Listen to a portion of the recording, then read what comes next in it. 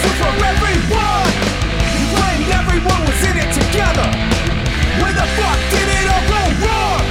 I keep my head, but it's getting tough to look beyond all the heads. Hello everyone, welcome to a new episode of No Ride Around. Harley just pointed his finger at me to see if I wanted to start this. We just talked about what we're going to do on today's episode. But I can't replicate the, hello everybody. Like I can't do it. You have it down. And I think people right now that are listening are laughing because they're like, oh yeah, dude, that's the Mr. Rogers. I needed the Mr. Rogers. It's hilarious because like last night I was thinking, of course it's a new episode. You just picked it because it like, and so I don't know why I say it, but I say it and I've been saying it for so long at this point that I can't go back. Yeah. Yeah. No, I know you're in it. It's if Mr. Rogers ever stopped tying his shoes, the whole world would have imploded. Right. So, but you pointed at me because right before we hit record, I said, yo, I'm going to basically steal this episode. Yeah. And we have a lot of Justin stuff to cover, but it's all really cool shit and stuff that is super important, I think. And I think you do too. No, yeah. I mean, yeah, I do. And my October was huge. Like my October was, I'm interviewing some people right now for next year's Dawn to Dust program, you know, seeing if we're going to be a good fit or whatever.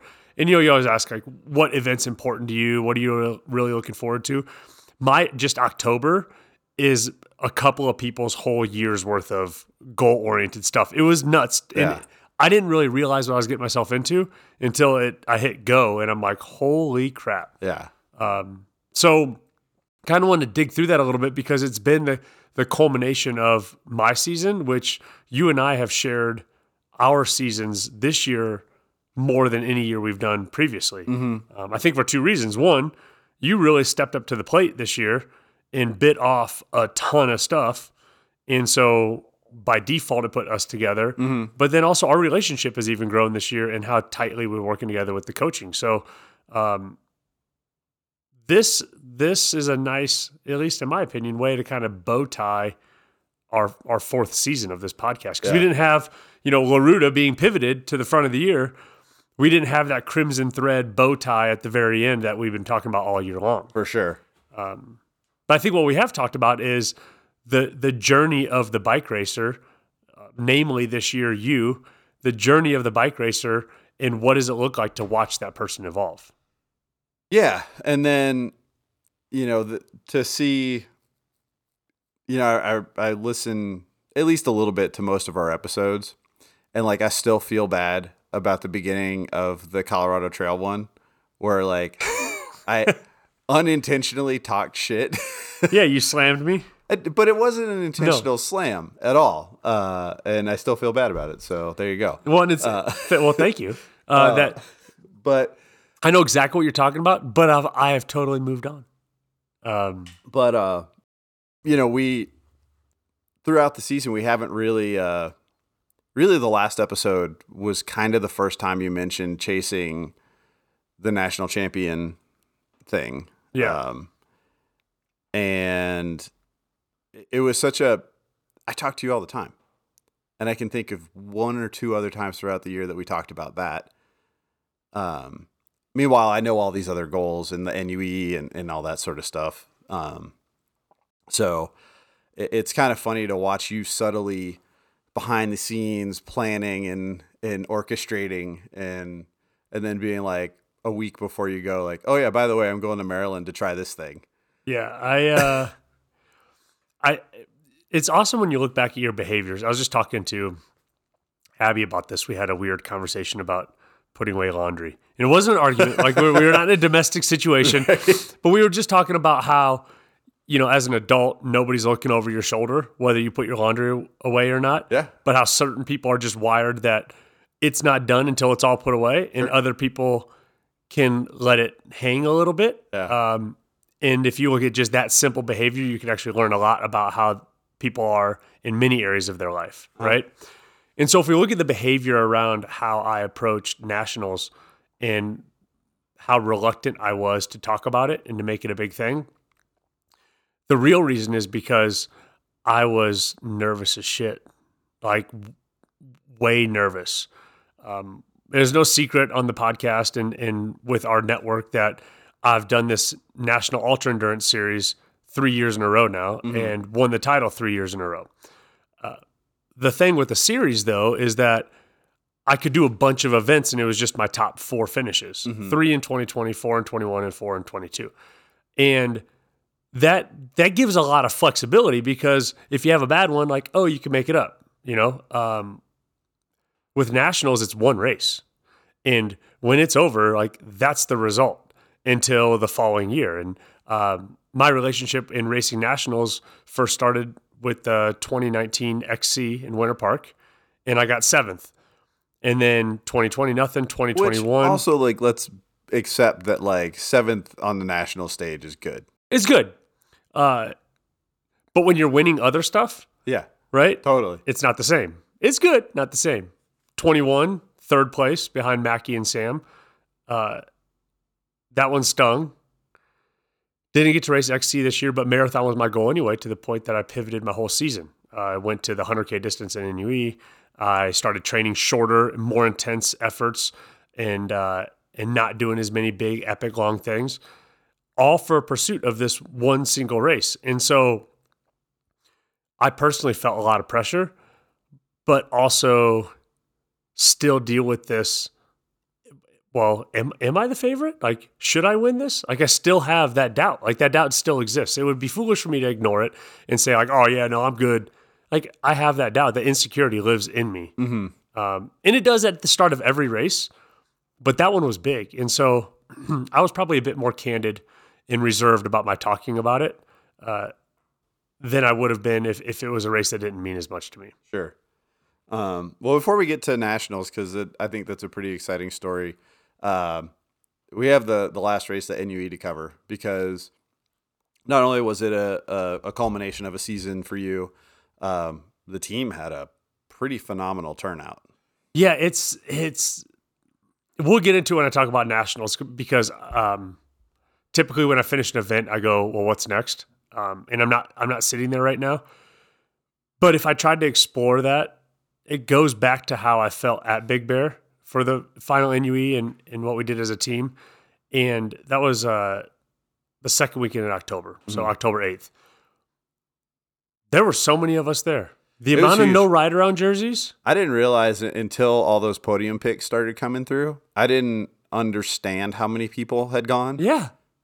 It was huge. Dude, it was super cool. And if you rewind back to a bunch of podcast episodes ago to one of, I think, the finish of our 3rd season, we talked about, well, the Cinder event should be Big Bear, because I talked about how cool it was and the venue and how exciting it was. And some people hung on to that. And so you had a good group out there. Yeah. And so with that said, final race of the NUE series, it was my 4th one, so I had to finish it. I didn't have a lot of competition, so it was more of just go out and do the thing. To the point that I was a little bit more lax on my pre-race rituals. I didn't get so specific that week leading into it. I wasn't like mad about what we needed to do. I just actually was pretty chill about it. And naturally, the night before race day, that changes, and I go back to, the typical pre-race mode. But, I had Abby with me. She was racing the 75K women's race. And so... Which I didn't even know that was a thing until I saw her post-race picture. Dude, a post-race picture of her on the podium. women's open podium with the big giant check in her hand. Check. That was hilarious that she did got the paid, giant dude. checks. Dude, she did a Happy Gilmore giant check for $200. Hey, the total off topic. Are those dry erase and they just redo 3 of them for every... I don't know. I should have actually investigated that, because...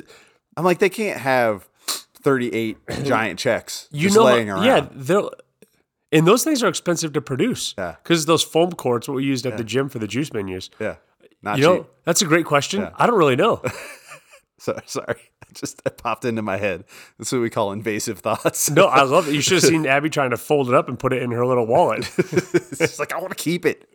But yeah, she got paid that day, which was cool. So yeah, you had hers. She did 75K. So Abby did 75K, 3rd place women's open.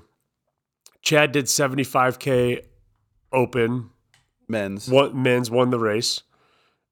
No, 3rd. not one. Third place. Sorry, 3rd. I did 75K single speed, won the race. I was only a few spots behind Chad. I think I was like 7th or 8th overall. We had Amir. Amir, men's masters, 100K, first place. Yep. Colin Donovan, men's masters, the 100K, and got 5th place, got his podium. Yep. And I don't know the name of the guy, but if you guys want to know how to act at a race, on the day of the race, Colin thought he had gotten 6th. Right. And a couple of weeks later, the guy who got 5th, which, they run the podiums 5 deep up there, reached out to Colin and let him know that he had made a mistake, cut the course. He had notified the NUE officials and that Colin had actually gotten the podium spot. The guy changed his Strava title for that day. Said, I didn't win, I DNF'd. He added Colin. Like, that's how you act. It was an unbelievable amount of integrity that guy had. Because it's one thing if you catch it like the day of the race, if you catch it, that's what Ryan Bennett did that at Park City Point to Point. Again, high integrity move, but he caught it in the race, so he knew right away. This guy caught it days later when he was looking at his Strava and he goes, this seems weird. At that point, it's kind of like, you eat something at the grocery store and you forget to pay for the wrapper. Like if you're already home, you don't drive back to the grocery store. Right. This dude drove back to the grocery store. In a different state. In a different state.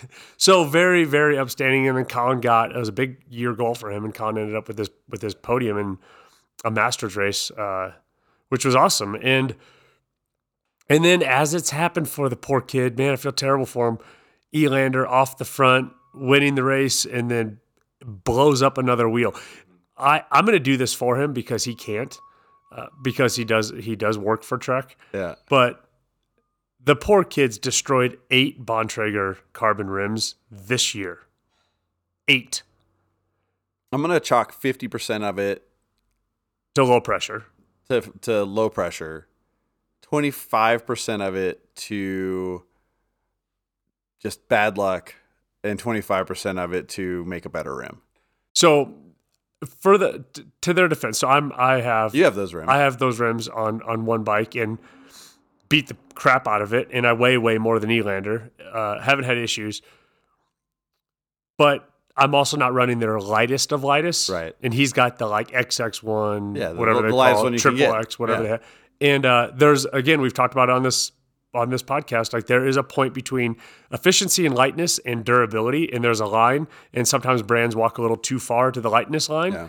And then this is what happens. But poor dude blows up the wheel, and it has to pull from the race. But another cool move, stayed at his van, his dad's van, partway through the course, and cheered the rest of the no-rider on people as they came by that turn. Yeah. Us all seeing, I even offered him my bike. Yeah. Which I was really glad he said no, because I didn't want him to have it. But yeah, a bummer for him. But, huge team presence. Our team dinners were awesome. We had team coffees that were awesome. It was such a good team environment that Amir's wife, Debbie, and Ryan's girlfriend, Tor, both... she just decided to race. They both decided to race, right? Well, they didn't really decide. It kind of went down like this. Friday, we're getting coffee, Friday morning. And I go, guys, I got an idea. And I talked about us renting jet skis. Yeah, I remember. Yeah. We were going to do that. And that didn't come to fruition. But I said to Debbie, I go, you're here. Like, you should do this. There's a 30K option. Yeah. You should do this. And she rides. She just doesn't ride anything technical. Literally, like a street curb would be technical for her. Sure. And Amir was like, I don't know if she'll like the rocks. And I go, hey, just walk what you don't like. You'll be fine. So as we're sitting at coffee Friday morning, I whipped out my phone, and registration was getting ready to close like in an hour or something online. And I just registered Debbie. So she was like, yeah, I think. And I was like, cool, you registered. We call that being voluntold. And then fast forward, packet pickups like 3 p.m. and everyone's getting their stuff. And so Debbie picks up hers for the 30K. And I look at Tori and I'm like, dude, Debbie's doing it. And she's like, and I go, I bet you we could get you a bike. She's like, and I'm like, let me see. So I talked to the race director who also owns the bike shop there, and Bear Valley Bikes. And he's like, yeah, dude, I got a bike for her she can use. I go, Tor. So she got registered. So we had 100% group participation, That's wild. even from those that didn't come out there doing it. She did it on a borrowed bike, flat pedals, borrowed helmet, and size too big of padded shorts that were also borrowed, which is gross. I don't want to talk anymore about that. I just, incidentally, you guys can't see me. I just shrugged my shoulders like, what's the big deal? Yeah, vile. I don't care. Because I know what I do to my bibs. So everyone did the race, and fast forward, the results were awesome. Open podiums. Almost everyone was on a podium. Actually, everyone who finished was on a podium, and the 30Ks were just grand fondos, so they were out for a good time. They had a ball. So we all end up at this poke bowl place for dinner after the race. And we just had this massive table. A couple of Amir's Israeli friends joined us. Elander's dad was with us. And then the whole group of everyone that did the event. And I looked to my left and my right, and there's 15 people. And we all were just on super high bike stoke. Yeah. And I think that my season could have ended right there. And I would have felt like, as you and I captaining this ship, I would have felt super fulfilled about what we've set out to do. It was that cool. Like, there literally wasn't anything bad about the whole thing. And I think everyone had a ball. Yeah. So, well, and not for nothing, the thing that, one of the things that you and I have discussed in the latter part of this year is this growing national presence of us. Right. And that just kind of locks it in. They had a list of all the teams at the Grizzly, Fondo, Bike Fest, whatever they wanted to call it. Bear Valley Bikes had the most race participants on the team, 12. We had 10. Yeah. And that's the local team, right? Yeah, and that's the local team that sponsors the race. Right. They better. It's their team. And we were, and then the next one down was like 3 or something. Yeah. So, like, we came strong to that, and it was really cool to see all of us there and as a group at the finish line, like, because we do, everyone's at the finish line for everyone's finish. And it was a hell of a spectacle. And then to all be on podiums, and then we all win raffle stuff. Like, we really walked away sweeping it. Yeah. And it was freaking awesome. So, and then most importantly, you got your marathon title. Yeah. Was it the marathon? Not the endurance, the marathon. Yeah, got the marathon title for the NUE. Third year in a row, went undefeated, which was really cool. And ended up with the award to Panama that I'd got the previous year. That Cruz del Istmo? Cruz del Istmo, yeah, crossing the isthmus. But with Elander's broken wheel, that pulled him out of contention to grab the first place finish for the men's open NUE title, which was a goal of his for the season. And he ended up second, which, not for nothing, second still gets paid. He got a check in the mail. The NUE does an unbelievable job with prizes. Like, other races, you get like a trinket. You get cash money when you win the NUE, both races and then the series. So he still got paid, but he didn't have the Panama trip. And the guy was packed for it. So when he went out to Big Bear, he flew with us, but met up with his dad. He had gear for Panama and gear for not for Panama. Like, he was all in.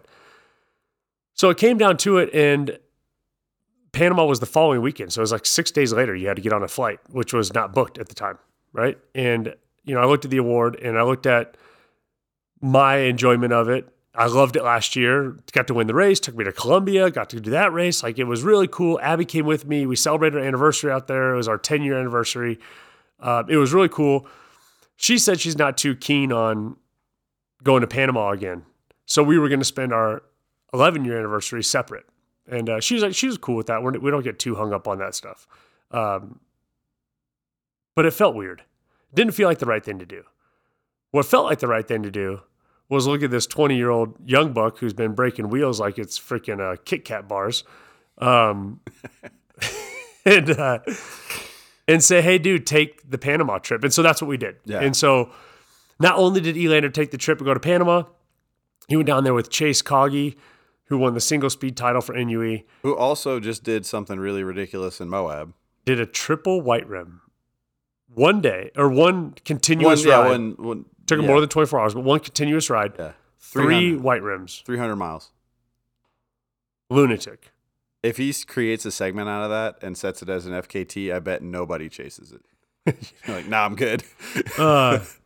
We're going to have to talk about that because I watched both those movies last night. The Climbing of Whole Enchilada and then Hannah's Hannah FKT. Otto's, yeah.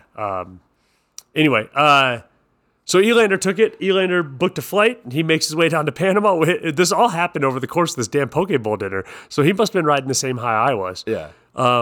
Which is saying something for a DNF in an, Right. in an important race. Totally. Yeah, I'll tell you what, for as much devastation as those DNFs can be, because I know they sting, and they sting for years. Yeah. He's got like golden retriever, Dude, like I memory. saw it this past weekend. He did it again. He just moves on. Yeah. Which is cool. You know, you can't train that. I think you got to have that because Yeah.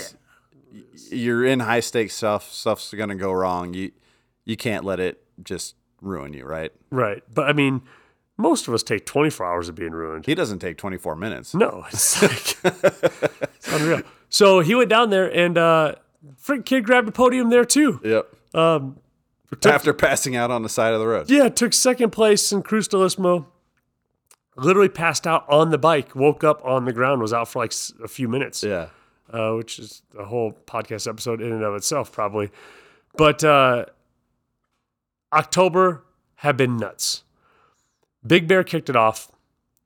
Panama for those guys was cool. Abby and I celebrate our anniversary here in Denver the way a bike couple does.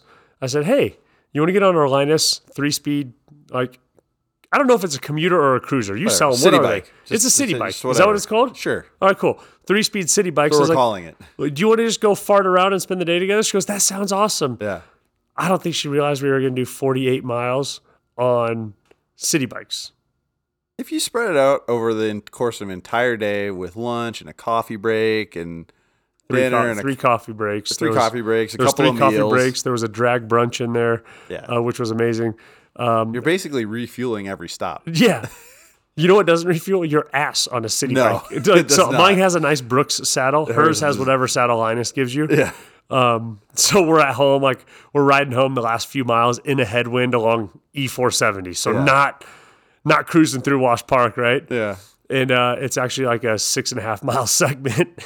And it's just into the wind on 470. But we had that great weekend. And then, but then things got real for me. Yeah. It's time to go. It's time to go to Maryland, time to go to Nationals. And I see you on Tuesday that week. I think so. I think I wouldn't have wanted to see you a day later that week because you were like meth head itchy. Yeah. Like you were just like looking for shit to do. Bro, so this season, and I haven't really covered this a lot either, but I did something different this year than I have done any of the previous race years for race prep. And that's a hard rule, 3 days, no pedaling. Yeah. Some of them were 4 days this year, but 3 days, no pedaling. And for Nationals, I took 4. I took 4 days of not riding a bike, which if you look, I'm over 600 hours this year. Like I have a silly amount of hours on the bike, and to go 3 or 4 days and not pedal, by day 2, I'm so itchy. Yeah. But I know like my logic brain knows what I'm doing, Yeah. but my lizard brain is ready to eat somebody. Yeah. Yeah. I think I saw you maybe the second day or first Probably day, the maybe second of day. that, yeah. Yeah. I wouldn't say you were like caged animal status yet, but the walls were like closing in. They were like, I was sentenced to it. Yeah. I knew the cage that was coming. And Yeah. so, but I hung in it. And I didn't ride that week, Monday through Thursday. I did one ride on Friday. And then I flew out Saturday morning to DC. I got in about 1:30 in the afternoon, rent a car, whatever, drive to Frederick. It's like 3:30, 4 o'clock. And then packet pickup and boom, the race. I built my bike at packet pickup and the racer meeting. And then the next morning was the race. So it was this airstrike mission. And I had a flight booked Sunday night. The race is Sunday. I had a flight booked Sunday night to come back. So, I mean, I was in town for 36 hours with one mission. So because part of me thinks with something like that, you would almost want to get in a day early and be there and chill and not have this frenetic feeling? So, was it yeah. was the thought process for you about having it be such a condensed timeline just that, like, it's a mission, I'm here for one purpose and one purpose only, get in, do my thing, get out? Was that, because I could see applying either or. Yeah. So I build out my calendar for each year, like the year in advance. So like right now, my calendar's built out for next year. Mm-hmm. And when I did this, knowing I was going to race nationals and knowing when it was, I actually booked to be there the whole week. I was going to be in Frederick for the entire week, starting the Monday and then the races on Sunday, so that I could ride the course, lap the course, ride the course, lap the course, rest. And as I played that out, I go, well, I'm probably going to ride Monday, Tuesday, Wednesday, but then I'll take off Thursday, Friday, Saturday to recover. Then I'm just in Frederick, Maryland, like by myself in a hotel room for 3 days. Like, that doesn't sound fun.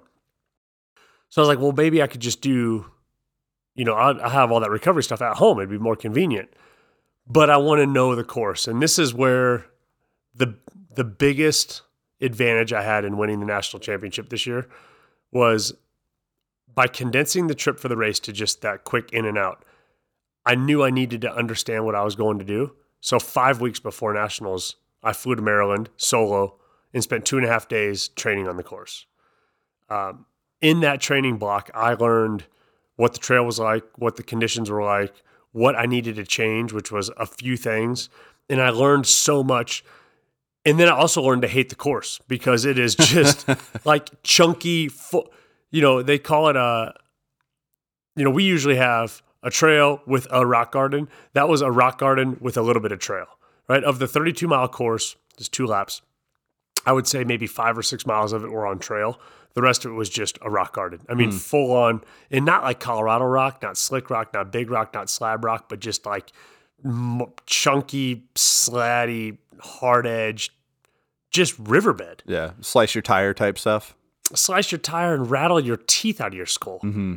And so I left after the training weekend, and I was pretty demoralized because my average speed was something like 8.4 miles an hour, and to win, it was going to have to be over 10. And I was like, I'm woefully underpowered. It was way steeper when it was steeper, and it was steep and rocky, and then it was bumpy, and my hands were going numb, and I had bottles ejecting. Like, it was not a good time. Like, I came back feeling pretty low about my skill set and about my ability to go win this national title. I started thinking things like, these guys that live out here, they have the experience. Like, you get in your head, right? You start spiraling, and I started to lose confidence in what I was going to do. So I came back and I trained, and I applied what I learned. I added a Tandis insert to my rear. I chunked up my grips. I dropped my air pressure on my fork. I put on some beefier tires. I elected to forego all bottles and just use a pack. And I changed my gear on my single speed, made it easier. I made all those adjustments just on that training ride. So when I went out and did the airstrike mission, it was because I had already learned what I learned. I knew how to apply my new knowledge. I had the fitness. I have the ability. I have the preparation. Like, I'm supremely confident in it being a realistic shot for me to win a title. Anything can happen, but I'm supremely confident that I understand what I'm going to do. And so, yes, as robotic as you made that sound, that's how I was when I flew out there. Right. Dialed in. And that's really how the race went from the start. It's really cool to be first call up. So I was first call up, which is awesome. Is that based off of USAC points? Yeah, USAC points. Okay, and you get USAC points from NUEs, or no? Like, how'd you have? Yeah, I guess I don't know what races are USAC races that you do. Palo Duro Canyon last year was a USAC race. Okay. My Nationals 21, Nationals 19 points. I think floated. They did a weird float. They did like a weird float points. thing. Yeah. And there were a couple other like goofy ones in there that I've like just one-off races that had USAC points. Yeah, I mean, there's a lot of little, like, you could go, I think there's 3 races here that get you USAC points. Yeah. I think the Bear gets USAC points, I think Fandango, and then, so like, they're not impossible to get. Right, they're not impossible to get. And so they'd rolled over, and it gave me a first call up, which was cool. Yeah. But when I pulled up to the race venue, and it was a later race start, it was like 9:40 in the morning. When I pulled up to the race venue, I start to see other single speeders. They're coming up and they know my name, right? I mean, I'm in our kit. It's pretty obvious to see. But they know my name, and I started realizing, like, oh, like everyone's looking at the race roster, and the target is on me for who you're going to try to beat. And there was this young kid, which you don't see a lot in the single speed field. Or in marathon, really. Or marathon, It's changing a lot, but yeah. Dude, this young kid, he was 16 and 17, came up to me, knew me by name, and I was like, immediately, I'm like, oh my God, this kid's going to win the title. This kid is He weighs nothing. He weighs nothing. He was on a Trek Pro Cal, so the hardtail. Stupid light. I think he might have had a lefty on there. Like everything about it was light, and then he's light. And then I was watching his warm-ups, and I'm like, oh my gosh, this kid. So he comes up, and we start chatting, and I'm just trying to play like old school cool. Cool guy. Cool guy, chat. And I'm like, son of a crap, where did this kid come from? So he was there, and his parents were there supporting him, and they were parked near me, and I was using this little pavement loop where I parked as my openers to warm up for the race. And so his parents were there, and then every now and again he would be with his parents because he was doing his warm up too. So I made it a point that all my massive openers were done right in front of their vehicle. So all biggest efforts. Yeah. So all they see is this dude like, oh, that's kind of the favorite, and then I'm just nuking this hill. Yeah. So I was trying to pull out the stops right away. Yeah. Get to the start line. We're all crowd up, and I'm still chatting with this kid. He's super cool, and I was like, so you got your eyes on anybody out here, And he's like, yeah, you. And I was like, yeah, fair enough. Fair enough. It's wild what your brain can do as you go through all that stuff, and I'm learning more and more as these years stack up to just crave the start. Because once it starts, it's all going to go away, right? You're just going to do what you trained to do, go out and ride hard. And so when the race finally started, that's what I got to do. And jumped off the front. They crowd us up with the 50 to 55 group as well. So there's like a total of, 35, 38 people that went off. So you have this big pack going down this road for about a mile. And then it dumps into double track, dumps into single track. And by the time we get to the double track, I'm actually third single speed wheel. And we get to the single track, and I know I got to move because it's going to single up quick. And so I pop and I get to first wheel single speed, but behind about 8 geared guys. And it starts to get real tight and real rocky real quick, twisty and all these things. And these guys, some of them are doing great. Some of them are slipping and sliding. So then I'm calling out the pass, and I'm making the pass. And in this pack style riding, and I've learned this year with doing a shorter distance versus the 100 mile. 100 mile, you got a lot of time. So just relax, right? You're going to get your opportunity. 100K, you just have almost half the opportunity, 40% less time. So it's really important to get into position. And I look now at other racers as simply being obstacles for me to put in the path of my competitors. So I'm like, I'm going to pass these guys, even if it means launching over a rock, through a tree, like whatever. They need more obstacles. So I start doing this. 1, 2, 3 racers. On your left, 4. And I'm burning matches to make these moves that are pretty intense. And there's a guy on my wheel. I don't know who he is. I don't know if he's single speeder or not, because what's the rule with bike racing? Just don't get past. Well, or don't look behind you. Don't look behind you. Yeah. You can't look behind you. You can't give away that mental benefit to anyone. Yeah. So I'm making all these moves, and this guy's still on my wheel. And it gets to the longest descent of the course, and I put it in. And I'm like, there's no way. I mean, I brought the Super Caliber for this reason. I basically bought that bike for this race. So I got a lot invested in this. Yeah. And the dude is stuck to me like a piece of gum on my shoe. Yeah. Son of a bitch. And so I'm listening to hear for his shifts. And there's no shifts. So I know he's a single speed dude. Come to find out his name's John Donnelly. He's a coach with Dirt Camp Devo. They have a brilliantly fast team in the juniors categories, and this dude's fat. He lives in Brevard. If you don't live in Colorado, that's the other place. You live in Brevard, right? The top 4 teams in the country for mountain biking colleges, 2 are in Colorado and 2 are in that area of North Carolina. Those guys are studs.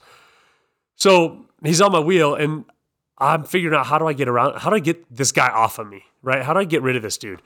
And so I start putting in on the technical climbing. He's right there. I'm listening to when he's putting, because then you become cueing in on everything. I'm listening to his breathing. I'm listening to everything. I'm packing my lungs. I'm like, so, hey, man, yeah, this is pretty fun in the single speed, huh? Yeah, it's great. And he seems to be holding his own, not hesitating. I'm like, son of a bitch. We get next into the longest climb of the course, and it's chunky and it's nasty, and it's the reason I brought a smaller gear, because I had to stand up virtually my entire pre-ride trip. And so I'm able to sit down and power through some of this chunder. And he's with me, and we start to come up on more geared guys. And I knew at that point, I go, I don't know where his weakness is, because I thought it was the descent, and yet he's with me. This bike doesn't climb as well as my lighter bike, so am I going to have to do it on the climb? And this is what I'm balancing, trying to figure out. I'm like, well, let's see what he's got. So I just buried myself. You don't see a lot of red on my MyZone. I went red. And I buried myself past 3 guys on steep technical climbing, and paid the price. I was hurting to do it. And it gave me about a 10 feet gap on John. And that 10 feet gap turned into like a 15-foot gap, a 20-foot gap. And then I said, this is the moment. And I just put it all into it. And I just buried myself the rest of that climb. There's a short road crossing, and you're back into then flat single track called Knuckle Breaker, just twisty. And I got there and never let off on the gas, and never saw him the rest of the race. But I knew that I wasn't that much better than him. Right. The margin is tight, right? Like I may not have been any better than him. Right. I just attacked in one spot, and it worked out. And I only attacked there because my moves elsewhere weren't working. And I needed to see where the gap was. And so I created it. I kept it. I never looked back, but I always knew he was breathing down my back. And so that was the race. Mm-hmm. This happened about 45 minutes into the race. And, it took me 3 hours and change, I think 3:05 or so to do the event. And so for 2 hours and 15 minutes, I just knew that a dude as hungry as me. You had Jason Voorhees chasing you down in the forest. Totally. And by the time I finished the first lap and I got into the second lap, I'm now starting to have that feeling like I might do this. This might happen. And then I start balancing riding really hard with don't mess up, right? Because my lead don't get all cocky. Yeah. Or like don't slow down to a point where you're out of your rhythm. Right. And then you do a stupid crash and you blow a wheel, or because I knew I wasn't a flat tire ahead of this dude. Sure. You know what I mean? I probably wasn't even like an endo crash ahead of this dude. And so I had to really manage going really hard, but being really clean. Yeah. And I learned something on that second lap that I didn't learn on the pre-ride, which was that course, as rocky and as chunky as it was, at race pace, it was actually pretty smooth. That smooths it out. Yeah. It's amazing what momentum does. Dude, like I'm telling you, at 8.4 mile an hour average pace was my pre-ride. And that course beat me up so much, I never wanted to go back there. Right. At a 10 mile an hour pace, which is what my race pace was, I was like, what happened to all the rocks? Like, Tanis is good. It ain't that good. Yeah. Like, this little bit of air pressure is good. It ain't that good. It's just what speed does, which goes back to, it kind of sounds ignorant, but if you're not riding, go faster. Yeah. And so that's how I went for the rest of the lap, man. And it wasn't towards the end that I started to really realize, like, I'm going to win this national championship. Yeah. Which is, it's something you can't, like, not for nothing. I've won the Telluride 50. There were 3 dudes in it. Yeah. Right? It was an obscure race, and Telluride's hard to get to, right? I won Desert Rats 50K in May in Fruta. Winning things that are just one-off events or what, it's just different, dude. This is a USA Cycling. Yeah. Stars and stripes, like, recognize rest of your life you can say I won this thing.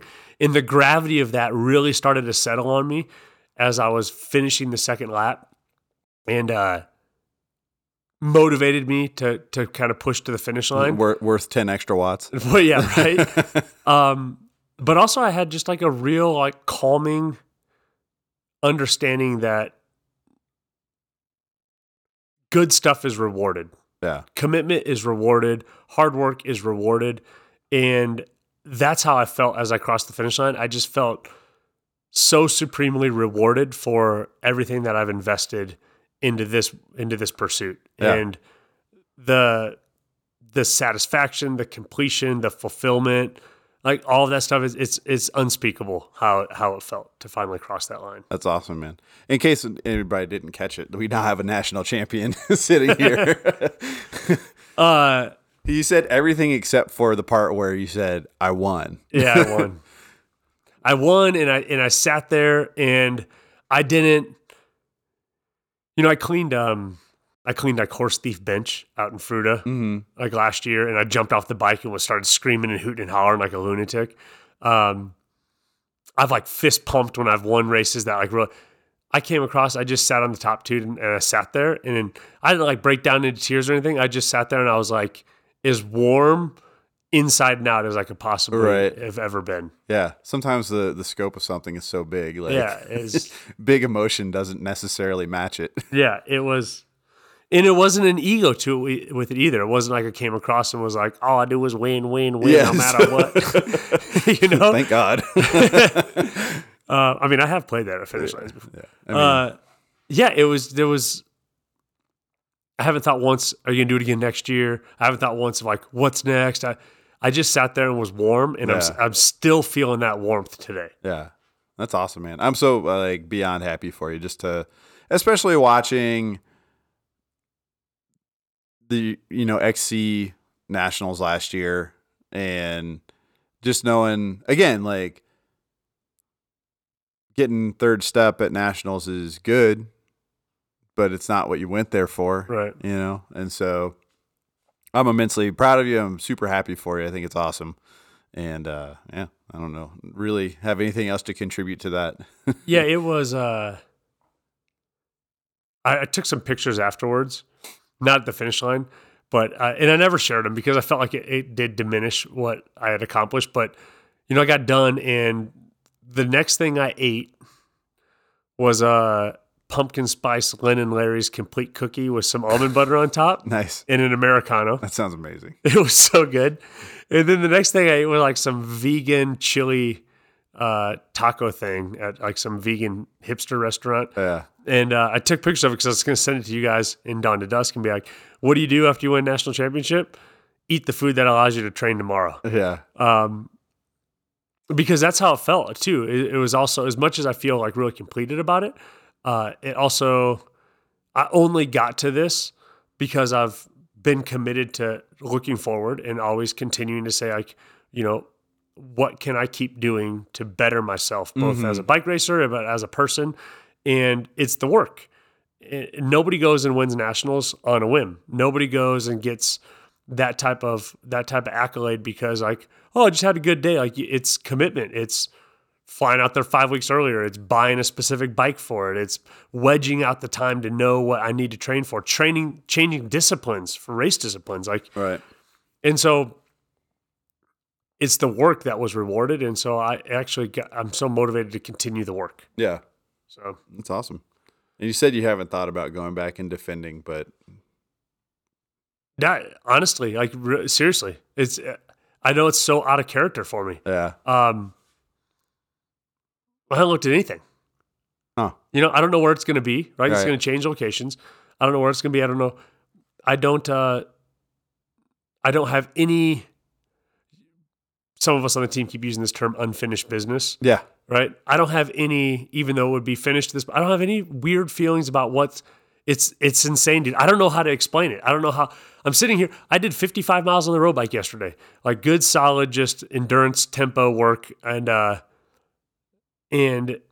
still doing the work, but not because I'm like, God, defend the crown. Like it's the weirdest level of fulfillment. I don't get it. I'd be interested to see how that part evolves for next year.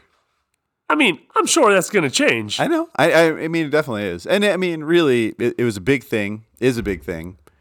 And I think relative to the size of the event, it's okay to just sit in it with satisfaction for a while. Yeah.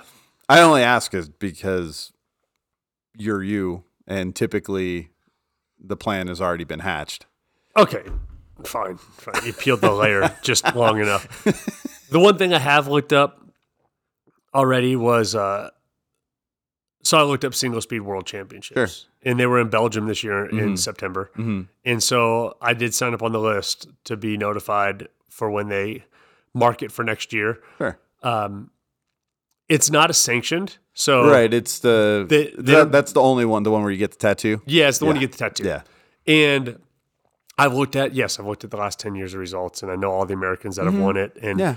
and I looked at all the stuff, but the Americans that won it because, but they won it when the venue was their hometown.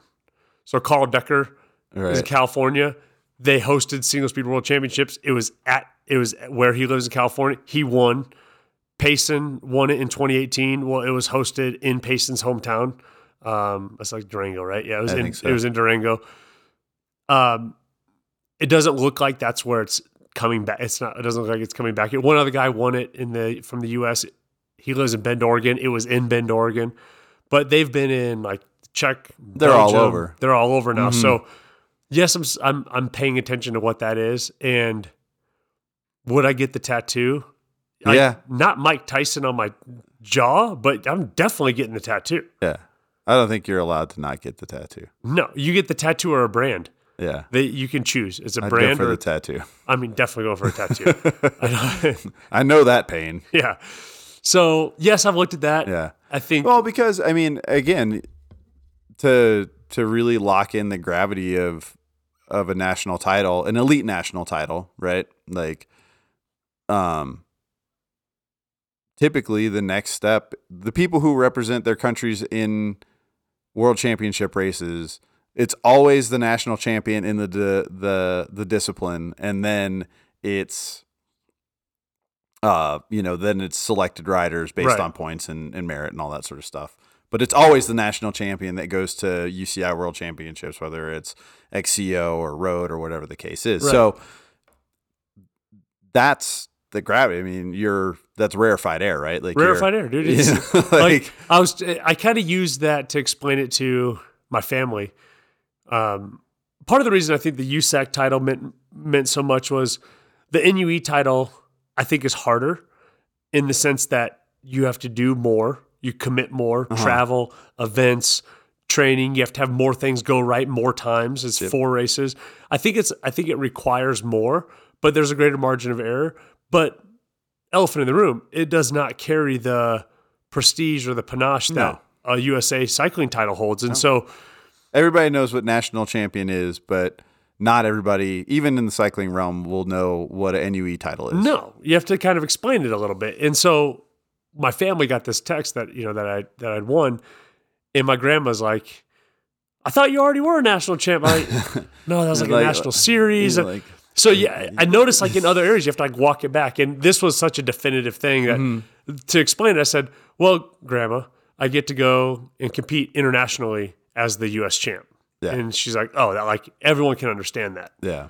So yeah, I mean, I've looked at that for sure. Yeah. That's incidentally, you need a team mechanic, so I'm going wherever that is. Yeah, you have to go. That sounds way too fun, right? So we talked about the airstrike of nationals. Yeah. For me, guys, that's really like that's the buttoned up part of it. Not just the year, but since we've started this podcast, I have started single speed racing, and then now we're here. And while it may have seemed like a lot of miles in between, it's pretty cool what can be accomplished in just a few years. Like when you really understand like what you want to do, and then you look at your capabilities, like, it's why I love coaching, because I'm not gifted genetically to do this thing, right? It's work. And so I love the opportunity to say, see, it can be done. I went from jack of all trades, pretty good at everything, to just focusing on one thing and having to sacrifice a lot to get there, having to sacrifice giving up certain friends and certain hobbies and behaviors and all of these things to go for one deal. And I'll tell you, juice is definitely worth the squeeze. Good. So that's awesome. So then you followed that up with Bike trip to Guatemala. Bike trip to Guatemala was basically the exact opposite. Oh my gosh, the Baggy clothes, long travel bikes, probably squish, some shuttle services. shuttles, all of the opposites of single speed marathon to shuttle riding in Guatemala. Now this trip was booked as a surprise to Abby for our anniversary. And the way everything shook out, it just so happened that we left. I got back from Nationals Sunday night, late, like midnight, 1 a.m., and we flew out Wednesday morning for Guatemala. So we were going no matter what. God, I'm so glad I won. You'd have been a bad travel companion. I thought about that. I was like, how would I get past this? And the truth is, faking it would be the only way. Like, I'm a decent actor. Yeah. It would be faking it. But God, I'm so happy I won because we went to Guatemala, and dude, it was whatever happens. It was a trip booked out of this guiding service, MTB Guatemala. The owner's a former pro, XC pro. He raced for 6 years in Latin America as a pro, representing the U.S., won a ton of stuff, like super accomplished rider, and then opened up this guiding service to show people the country of Guatemala via enduro mountain biking. So he's got a van and a big off-road truck, and they shuttle your bikes up. But everything was taken care of. Not a terribly cheap trip, so it was an investment. But from the moment we landed, unlike any trip that you've even been on with me, I didn't plan anything. And I really just sat back and enjoyed the crap out of that. Nice. Yeah, because with Costa Rica, you were the guide. You were the guide. Right? I was the guide. I'm always the guide. Right. Like, no matter where we go, partly because I'm an asshole and I like to be in charge of the things that I'm doing. But also because most guided products have so much just twiddle thumbs time. And I always want to soak the maximum out of, like we were just talking about before we started. Like, I'm going to soak the maximum out of every day's trip, even at my own peril. Like, if it means drinking energy drinks and driving 14 straight hours, so be it. But this one I sat back and just let it come and got to just hang out with Abby, and it was freaking awesome. Yeah. Yes, I would have ridden more if I had the opportunity. I would have ridden with less stops. I wouldn't have done every single overlook. Like, if you've seen a volcano explode once, you've seen a volcano explode. Don't need to stop every 100 time. times. It is really cool. They have a volcano that blows every 5 to 15 minutes in the morning hours, an ash volcano, and you hear and feel it. It's crazy. There's 9 volcanoes in the area, and they're just boom, boom. Just constantly. This whole world's gonna explode. Yeah. Well, but I think a lot of times those kind of tours are not built for maybe even somebody like me. I would tend to want to just go do the ride, right? That's how I would want to. I think you're probably similar. Totally. Versus the other people who they want to ride a little bit, they want to stop, and they want their pictures for their Facebook, and And that's what it was. It was a lot of. And there's nothing wrong with that. No. And so to be clear, hey, experience it how you experience it. So we would ride a segment that was maybe 3 or 4 minutes, and then stop and everyone crowds up, and then ride a segment 3 or 4 minutes, stop, everyone crowds up, and not setting mileage records. Right. Over the course of the 5 days we did ride 85 miles.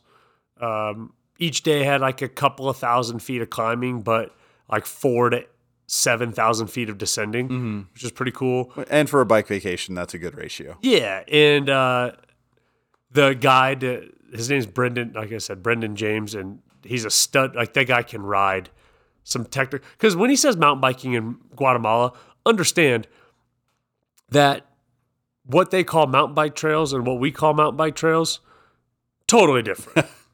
Since I've been back, I've gone and ridden Apex and I've ridden Deer Creek, and I'm like, man, these things seem like they're groomed, Disneyland groomed, built, manufactured mountain bike. We were riding hundreds of year-old Mayan footpaths. Yeah. That, yes, you can take a bike down them.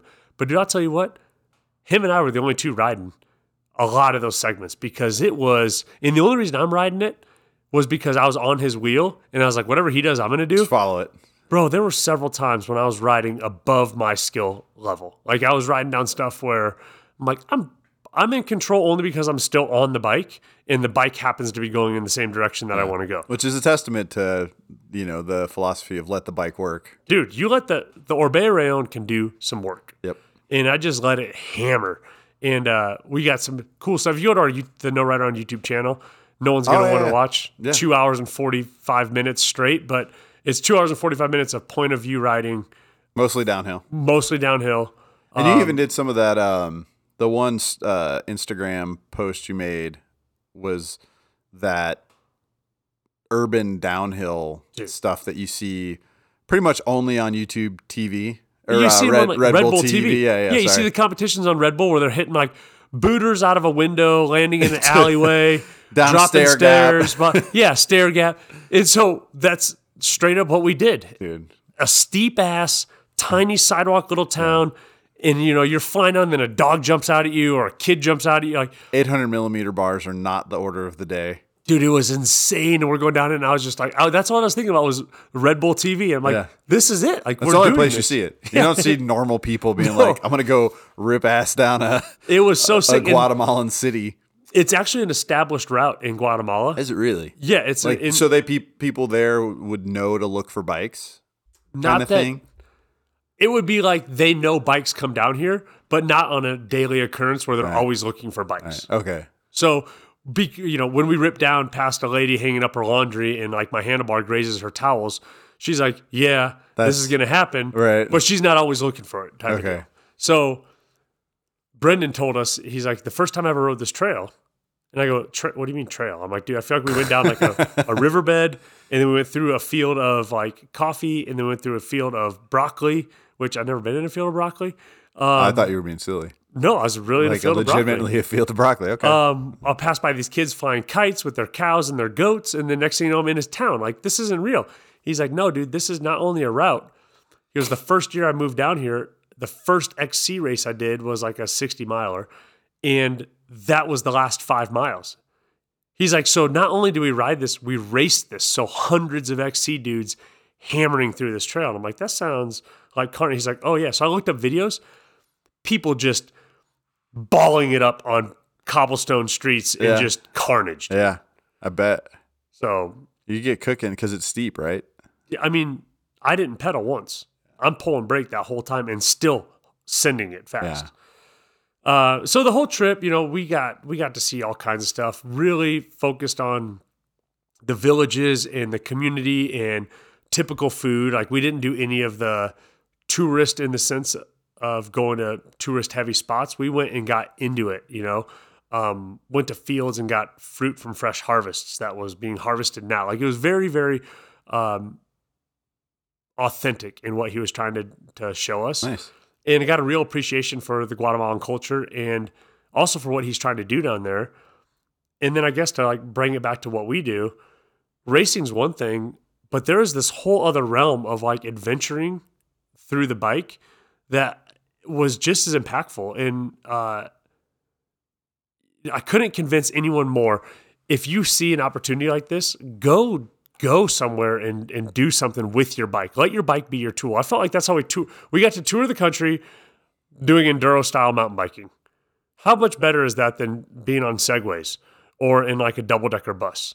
And so I think mountain bike tourism is something that is going to become like a yearly occurrence for me, to be able to let go of the race and the training and like all the tension around that and expectation and say, just go adventure on the bike. And maybe fall in love with my Orbea again and riding in baggy clothes. Yeah. There's nothing. Both are good. No, both are good. They are. Well, that's awesome, man. It sounds like a good trip, and some of the pictures, especially that Day of the Dead celebration. Oh, dude, the kite festival. It's just, to me, I've met like Mayan families that do these handmade kites that are 30 feet tall, and then they fly them. It's just a world unbeknownst to anything that I had ever done. And that's with having traveled a lot in you've done a decent bit of bike Central travel. America and in Latin America. And I told the guy that. And as I said goodbye to him on the last day, because we got into a separate van, I got taken to Guatemala City. As I said goodbye to him, he looked at me like with like a cheeky little smile. And he's like, it's not Costa Rica, is it? Because I kept, my background was like, I've been to Costa Rica and El Ruta 3 times. And I looked at him like, no, dude, not Costa Rica. And I don't mean that in Costa Rica is not cool. Just different. But this was, Abby and I were there. Brendan's an American, as the guide, owns the company. 2 guys from Alberta, Canada, 1 guy from BC, 1 guy from Peru, the other guys from Guatemala. We saw no other Americans the entire trip. Like, Guatemala's untapped, dude. It is rugged, untapped country. Freaking cool, man. Real cool. Nice. Again, Brendan, those are not mountain bike trails. Right. Those are definitely footpaths. It's a mountain bike trail if you ride a mountain bike on it. Yeah, right.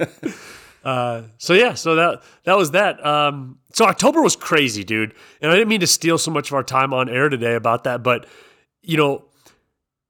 finishing a national series for 3rd year in a row, like really feeling like I have arrived on that scene, and then bringing our team to that and watching how many of our team, mind you, I did Inuit with Uncle Mental. That's how this all started 3 years ago. And now look at where we have this huge team presence, and it's going to continue into next season. Yeah, there's guys that's on their that's what they're going for, right? Yeah. So really cool to see that growth and that development at the beginning of the month, and then to hit a milestone for me that it's going to be something I remember for the rest of my life, because it's going to be on every jersey I own from here till forever. Yeah. And then to finish with this cool trip and experiencing a whole nother culture with the bike, I was like, man, October was insane. It was jam-packed. And then So 2 days after Nationals, I hop a flight to Guatemala. 2 days after getting back from Guatemala, we hop in the van dude, for Austin, Texas. so it's hilarious. Molly calls you, basically you and Colin are my other wives, Right? It's hilarious to me. I think I've mentioned this countless times before. The number of people that ask me what your schedule is. I don't know. You have his fucking phone number. Text him. But when you told me, what did I have to get to you? Oh, I had bike, your my bike. Norco. Yeah, you left your bike here for me to take care of the brakes because apparently I'm the brake whisperer. You are the brake whisperer. Nobody have I met on this planet that makes the brakes work. Like, guys do so. The dude who owns Bear Valley Bikes, super cool dude. He has all these little tricks, like crazy weird tricks. Yeah. But you know what? The tricks didn't work. The brakes sucked. Okay? Right. Mo told me I needed new brakes. Mo, I love you to death, bro. But like, just because it's going to be all jacked up doesn't mean the answer is new brakes. Yeah. All right. And then they're perfect. They don't need anything new. So here's what I'll tell you is that I can tolerate almost any other part of my bike being out of adjustment except for my brakes. Yeah. See, I take full advantage of that. That's fine. I can live with it. But yeah, because you flew in, basically drove from the airport to my house, near as I can tell. I did drive from the airport to your house. Picked up your bike. I just gave you the garage code. Yep. And then you got back on the road. That same night. Did you even see the inside of your house? Yes, I landed at 1:30 at DIA. At 2:15 after we got the bikes, we were driving towards our house. I had to pick up my motorbike from the shop. Got in Abby's car, drove to your house. Drove to Whole Foods, got groceries, drove back to my house, went inside, grabbed the bag that was already packed for race week, had dinner with Abby and her dad, got in the van, drove away. Yeah. Dude, I was on the road by 7 p.m. That night towards Austin. Wednesday night. Yeah. Yeah. So we decided, it's so funny. I think Shane started it. This I'm going to go to the Austin. only reason we went to Austin was because of Shane. Yeah. So Shane had unfinished business with Leadville. Needed a coin. But beyond needing a coin, Yeah, a little monkey on his back. well, it's nice to know how, like, I know what makes you tick, and so I can understand what needs to be done when things need to be done. And for Shane, what needed to be done was, hey, I know Leadville was not what you wanted it to be, not because he wasn't prepared, not because he wasn't fit. He had a bad He mechanical. blew a wheel up, Yeah. right? And so, but the only way to get past that is not talking it out and working through. It's action oriented. What are we going to do? We're going to Austin Rattler. He's like, I'm in. So I had no reason to go to Austin. I had zero reason. So most of the team. I have never lined up at a race where I'm just like, I don't even know why the fuck I'm doing this. This never happened, dude. Yeah, no, you had no reason to be there. None. No. Zero. No, neither did I. Neither did Bennett. Neither did Elander. Neither did Kevin May or Rick Whipple, Alex Rock. Like, Alex Rock. dude, we rolled down with a huge crew. We only went and down. only one dude had an agenda. But isn't that a team? I mean, it is, for How sure. cool I is mean, that? that's super ride or die. And I don't think that everyone understood, oh, we're here because Shane's twisted that he didn't get No. Leadville time that he wanted. No. It was just, hey, Shane's going and I'm going. Who else wants to go? Well, no one else has anything going on in November. Nothing. So how cool. We all just rallied. Dude, rallied hard. Yeah. That was a big deal for me to stay on the training for an event that didn't move the needle for me one bit. You know, Harley, what's happening is what you set out to have happen when we recorded that episode in my house that was empty because I was moving You're out moving, of it. Yep. And you said, I'm going to be a racer. You have been so event oriented, like for your carrot, for years, Yeah. and even into the beginning of this year. Mm-hmm. But you're always going to train now. Yeah. Like Yeah. you really are. You're always, If finishing first place or last place in my age group meant nothing to my goals this year, right. but I stayed on it, right? You stayed on it. And you're going to now because the other side of the coin, now if you went back to an off season, Mm-hmm.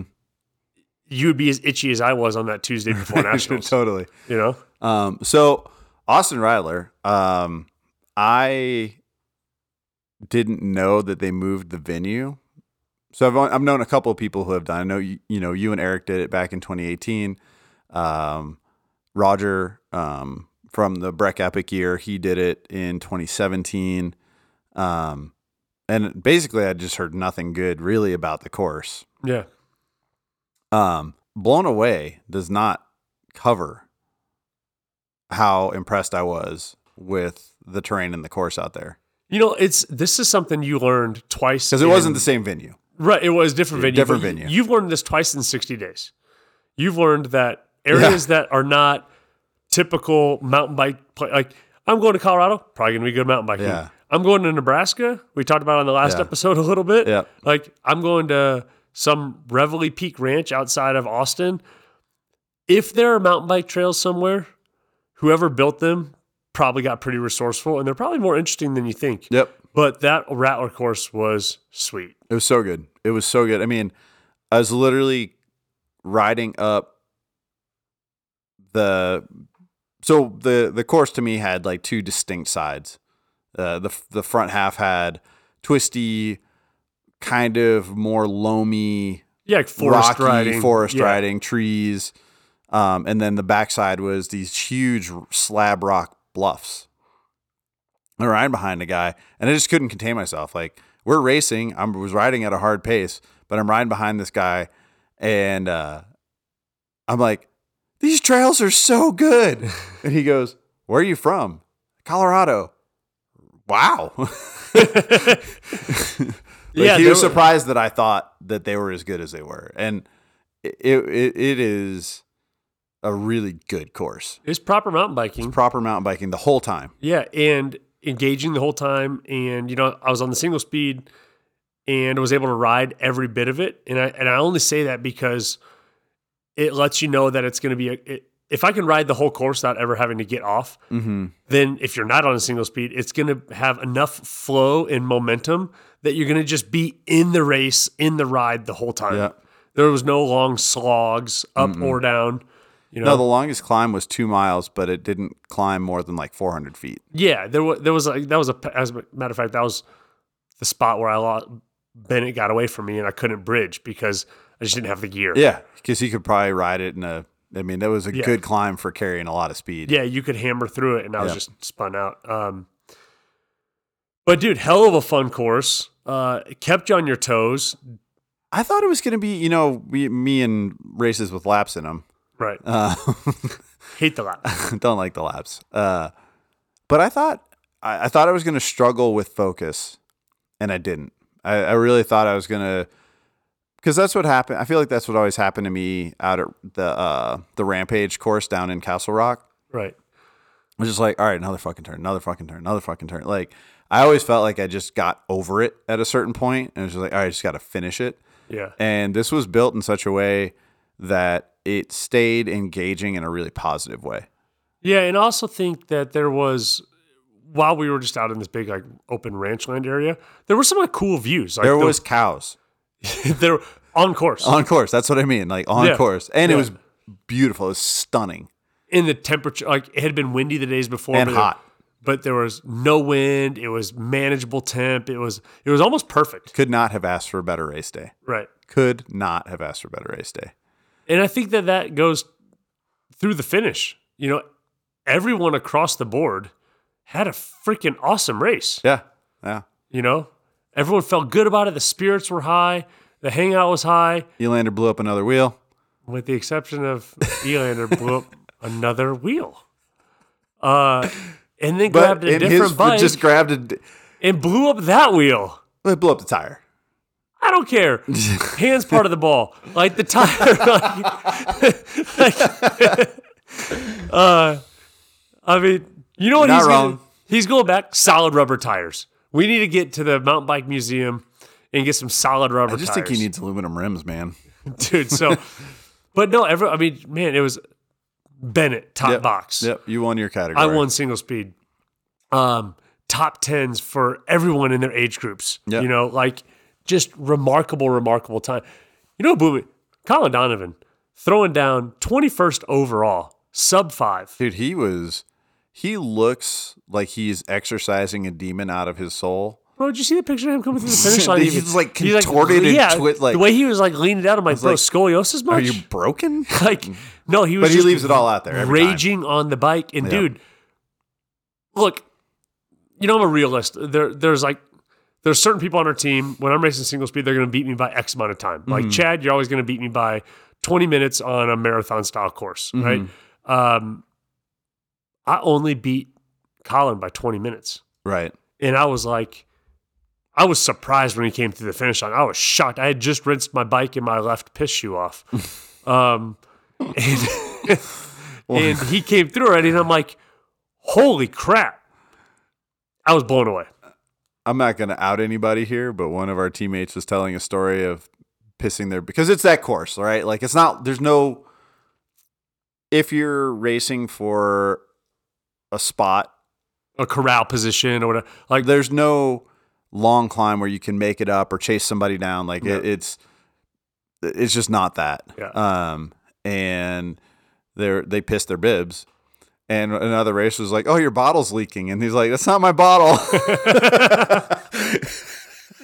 I had a kid on that race, another young kid, teenager. He's the Texas state champion. And he rode the whole race with me. Kid's freaking awesome, dude. Like, for as much as I don't understand the younger generation, like, I just feel like their drive is different. Yeah. They have like some things about them that I just don't quite, like, I don't have TikTok. Okay. get Like, there's you. just certain things I don't get about them. And most of it, you know, it's coming from like old man position where I'm like, well, this is how we do. I don't know how you do it. But one of the things that I'm realizing, these younger dudes, they have the ones that are positive. Yeah. It's just a bottomless well of positivity. And I had this kid, you know, he's a teen, and he rode my wheel the whole time. At one point, I missed a turn, and so I came back on, and he was right next to me. He's like, "Dude, you go in front. I like your pace." I was like, "Oh, okay, cool." So we literally rode the whole race together until his flat on the last lap, like in the last 5 miles, he got a big flat, and he had crashed on the race. He got a flat on the race, like he had some, and he just stayed positive the whole, like a bottomless well of positivity.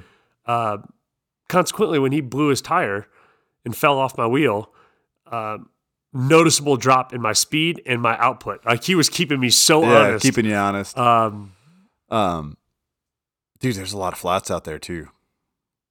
Flat tires. Flat tires. Oh, yeah. I mean, there was people that. So I started mid pack and second corral, and there was people in my group that had flats in this first single track. Oh, yeah. I had a guy right in front of me first single track, and not only did he flat, and, you know, they're flattened because you're striking a rock and you hit it the wrong way, Yeah. right? And so he flats. And there's a shitload of goat heads out there. Yeah. most of what I saw were rock strikes. People Yeah. just not being aware of this dude right in front of me. Rock strikes. I hear it. I hear it like he blows. But he's refusing to get off because like you're one of the top, we're at the front of the race, right? Yeah. And I'm like, bro, you're out. Yeah. And he's like still pedaling. I'm like, dude, no, I'm not. You're off it. You're and he done. finally pulls it. Like his wheel's flat. I'm Yeah. like, bro, you're off it. Yeah, there was carnage. Carnage. And With it flats. stayed the whole day. Yeah. Uncharacteristically for me, if it was a flat, I didn't even ask people if they had everything they needed. There was one dude who was off the side of the trail with like his shirt off, like he looked like he I was saw the guy with the shirt off. I was like, who takes their clothes off to change a tire? the poor guy.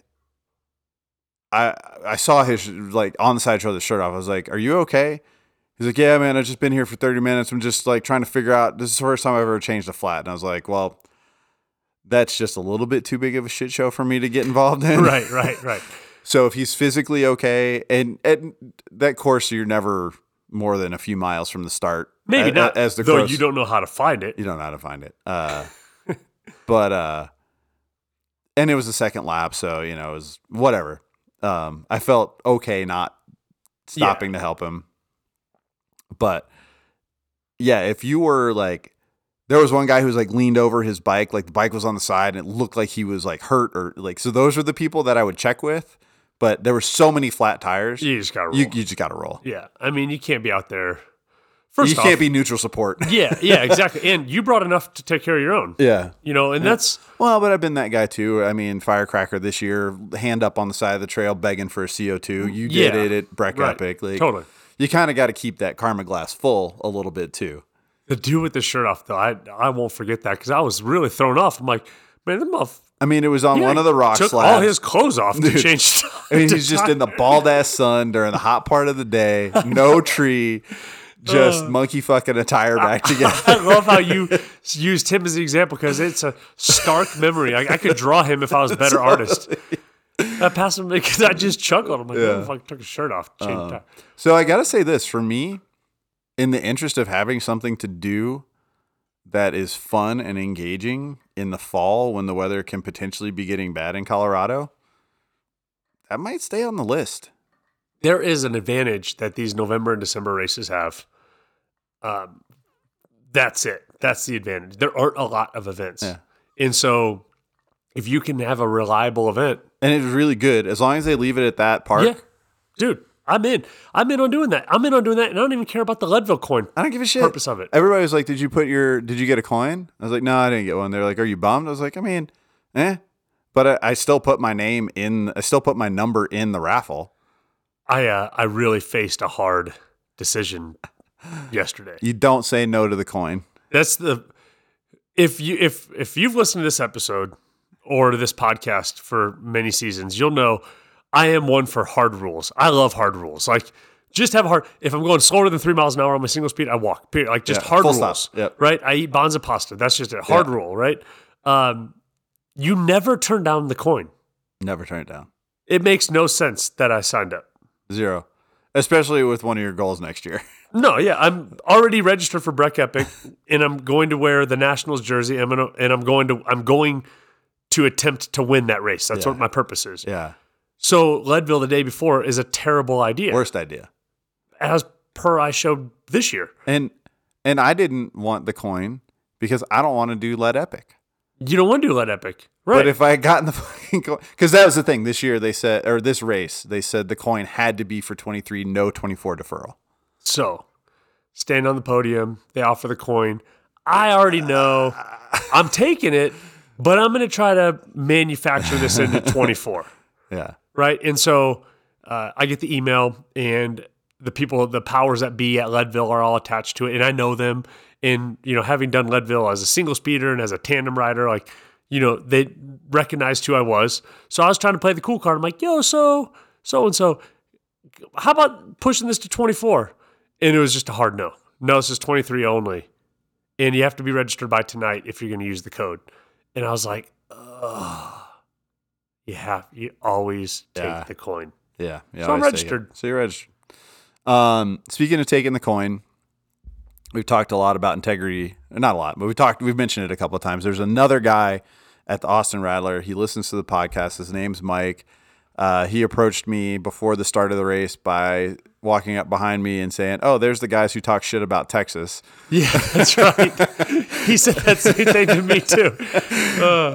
Which I don't feel like we talk that much shit about Texas. I mean, not any more than like standard Colorado versus Right, Texas. it's a Colorado Texas thing. Yeah, we like- say the same shit about California too. Yeah, but like we do say more about Texas because y'all are just, you are what you are. Yeah, I'm like double edged because I got Louisiana and Colorado. Oh yeah, so you Like, hate it I'm- from both sides. Yeah, I've got like, Yeah. but he put his name in the raffle, and he got a coin, but he DNF'd, and I caught it, and just kind of like let it slide, like whatever, right? Right. You don't have a sheriff's badge. Right. I'm not the race marshal. I'm not in charge of anything. The next day driving back, we get a message on No Ride Around. I effed up. I didn't realize, I read the rules. I didn't realize. And so not only did he fess up on it, and he's also actively working to help us get the coin to one of our teammates who really wants it. So just wanted to acknowledge the stellar behavior. Yeah. There are good people out there. Yeah, they are. And they're mostly race bikes. They mostly race bikes. And we get to know them. Yeah. That's really cool. Yeah. I'll talk 5% less shit about Texas now. I mean, I'm going to talk the same amount of shit about Texas. He just happens to be super cool because knowing his story, he actually grew up in Colorado. Yeah. And then moved to Texas. Yeah. So he actually talked shit about himself for the first many years of his life. Yeah. Yeah. So, yeah. But all told, Austin Rattler's awesome. I might even propose that Austin Rattler next year is the official season ender for the team. I'll tell you what. When I did that in 18, we got done with the race, and I rode Colorado Bend State Park the next day. And then we were heading back, and we were going to break it up and decided we're just going to do it in a full pull. And it was terrible. It was disgusting. It was such a gross, long drive. We got home like 3 in the morning, 4 in the morning. And I vowed, I'm never driving to Austin again. Yeah. Instead. So when we left on Sunday, rode for about an hour and a half at Spider Mountain Park, bike park, which is super sweet, lift access park, and started driving. And you had already left. Yeah. I figured I'd drive We most left of at the way. 6. We were on the road at 6. I was wondering what time you left. You guys 6. had to get going because it's a 14-hour drive. Dude, we woke up and we were gone at 6. I was at my house at 8. Dude, I got to my house at 11:08 because I started driving and I'm kind of motivated. Let's see how far this can go. Yeah. I'm not proud of the songs that I sang. I'm not proud of the way that I sang the songs. Survival, man. Sometimes you have to piss your bibs. I'm not proud of the carbonated beverages that I drank. Yeah, But I made that son of a bitch. Yeah. It's a drive. it is. It's a haul. I would have liked one more day. Yeah, stopped in like at Palo Duro Canyon. Or on the just way one back. more day there. Right, yeah. Just to break it up. So anyway, I will, to all of our teammates who are listening right now, I will propose to everybody that next year there's great camping, great riding, mediocre food, although the Thai restaurant was good. That next year is our season ender for the team as an event. I can get around this. I can get all the way around this. Yeah. I think it's cool. Well, October was huge. We got, I'm going to call it the end of my individual season. yeah, me too. You call it's the end of your individual Yeah. season. And I loved how I did at Austin. Like, I was so Dude. happy with that. You raced a bike race beginning to end and had no dark moments. None. At least from what I could see. No, the end was hard. My body was hurting just for the effort and the consistency. One of my big goals was to really have the smallest delta between ride time. That was my only goal for that race, is to make sure that I had the tiniest delta between ride time and moving time. Right. And I had 6 minutes sounds like a lot. It is kind of if I was chasing a win, but 6 minutes for me, I stopped for one piss and then I stopped for bottles twice Yeah. and to take off my vest. That was my big goal, was just the most consistent moving time I could have relative to my racers or my finish time. You know, we so often look at heart rate to indicate so many things. And for you stayed in a race mode the whole time and didn't have that like typical tail off. You know, it's where you are right now. You can go and do a 60-mile race and it's not That was another the biggest thing of the year. No. It's just a thing I'm that going I to go did. pop a 60-mile race. Yeah. Yeah. Like you do training efforts longer than that on the regular. Pretty routinely. Yeah. Yeah. So, I mean, you're in the upper tier Yeah, now. I'm there. It's now you freaking just got to awesome. find those next stepping stones to progression. But yeah, so culmination of individual season, but we do have Dawn to Dusk. Yep. We got one more event, team event. It's going to be super fun. Yep. That's going to be one of those that the weekend is going to be a blast, and we're going to also happen to do a bike race. Yeah. Yeah, it's gonna be. That's how it's going to feel. Yep. It's Yeah. gonna be a ball of fun. Super excited for all that. That's all I got, man. And until then, I'm going to put the American flag on basically everything that I own. Do you have an American flag Speedo on right now? Well, I'm in jeans, so there's no Speedo, my friend. Oh, okay. Raw dogging it over there. All right, everyone. Thanks for listening. See you. You're weak!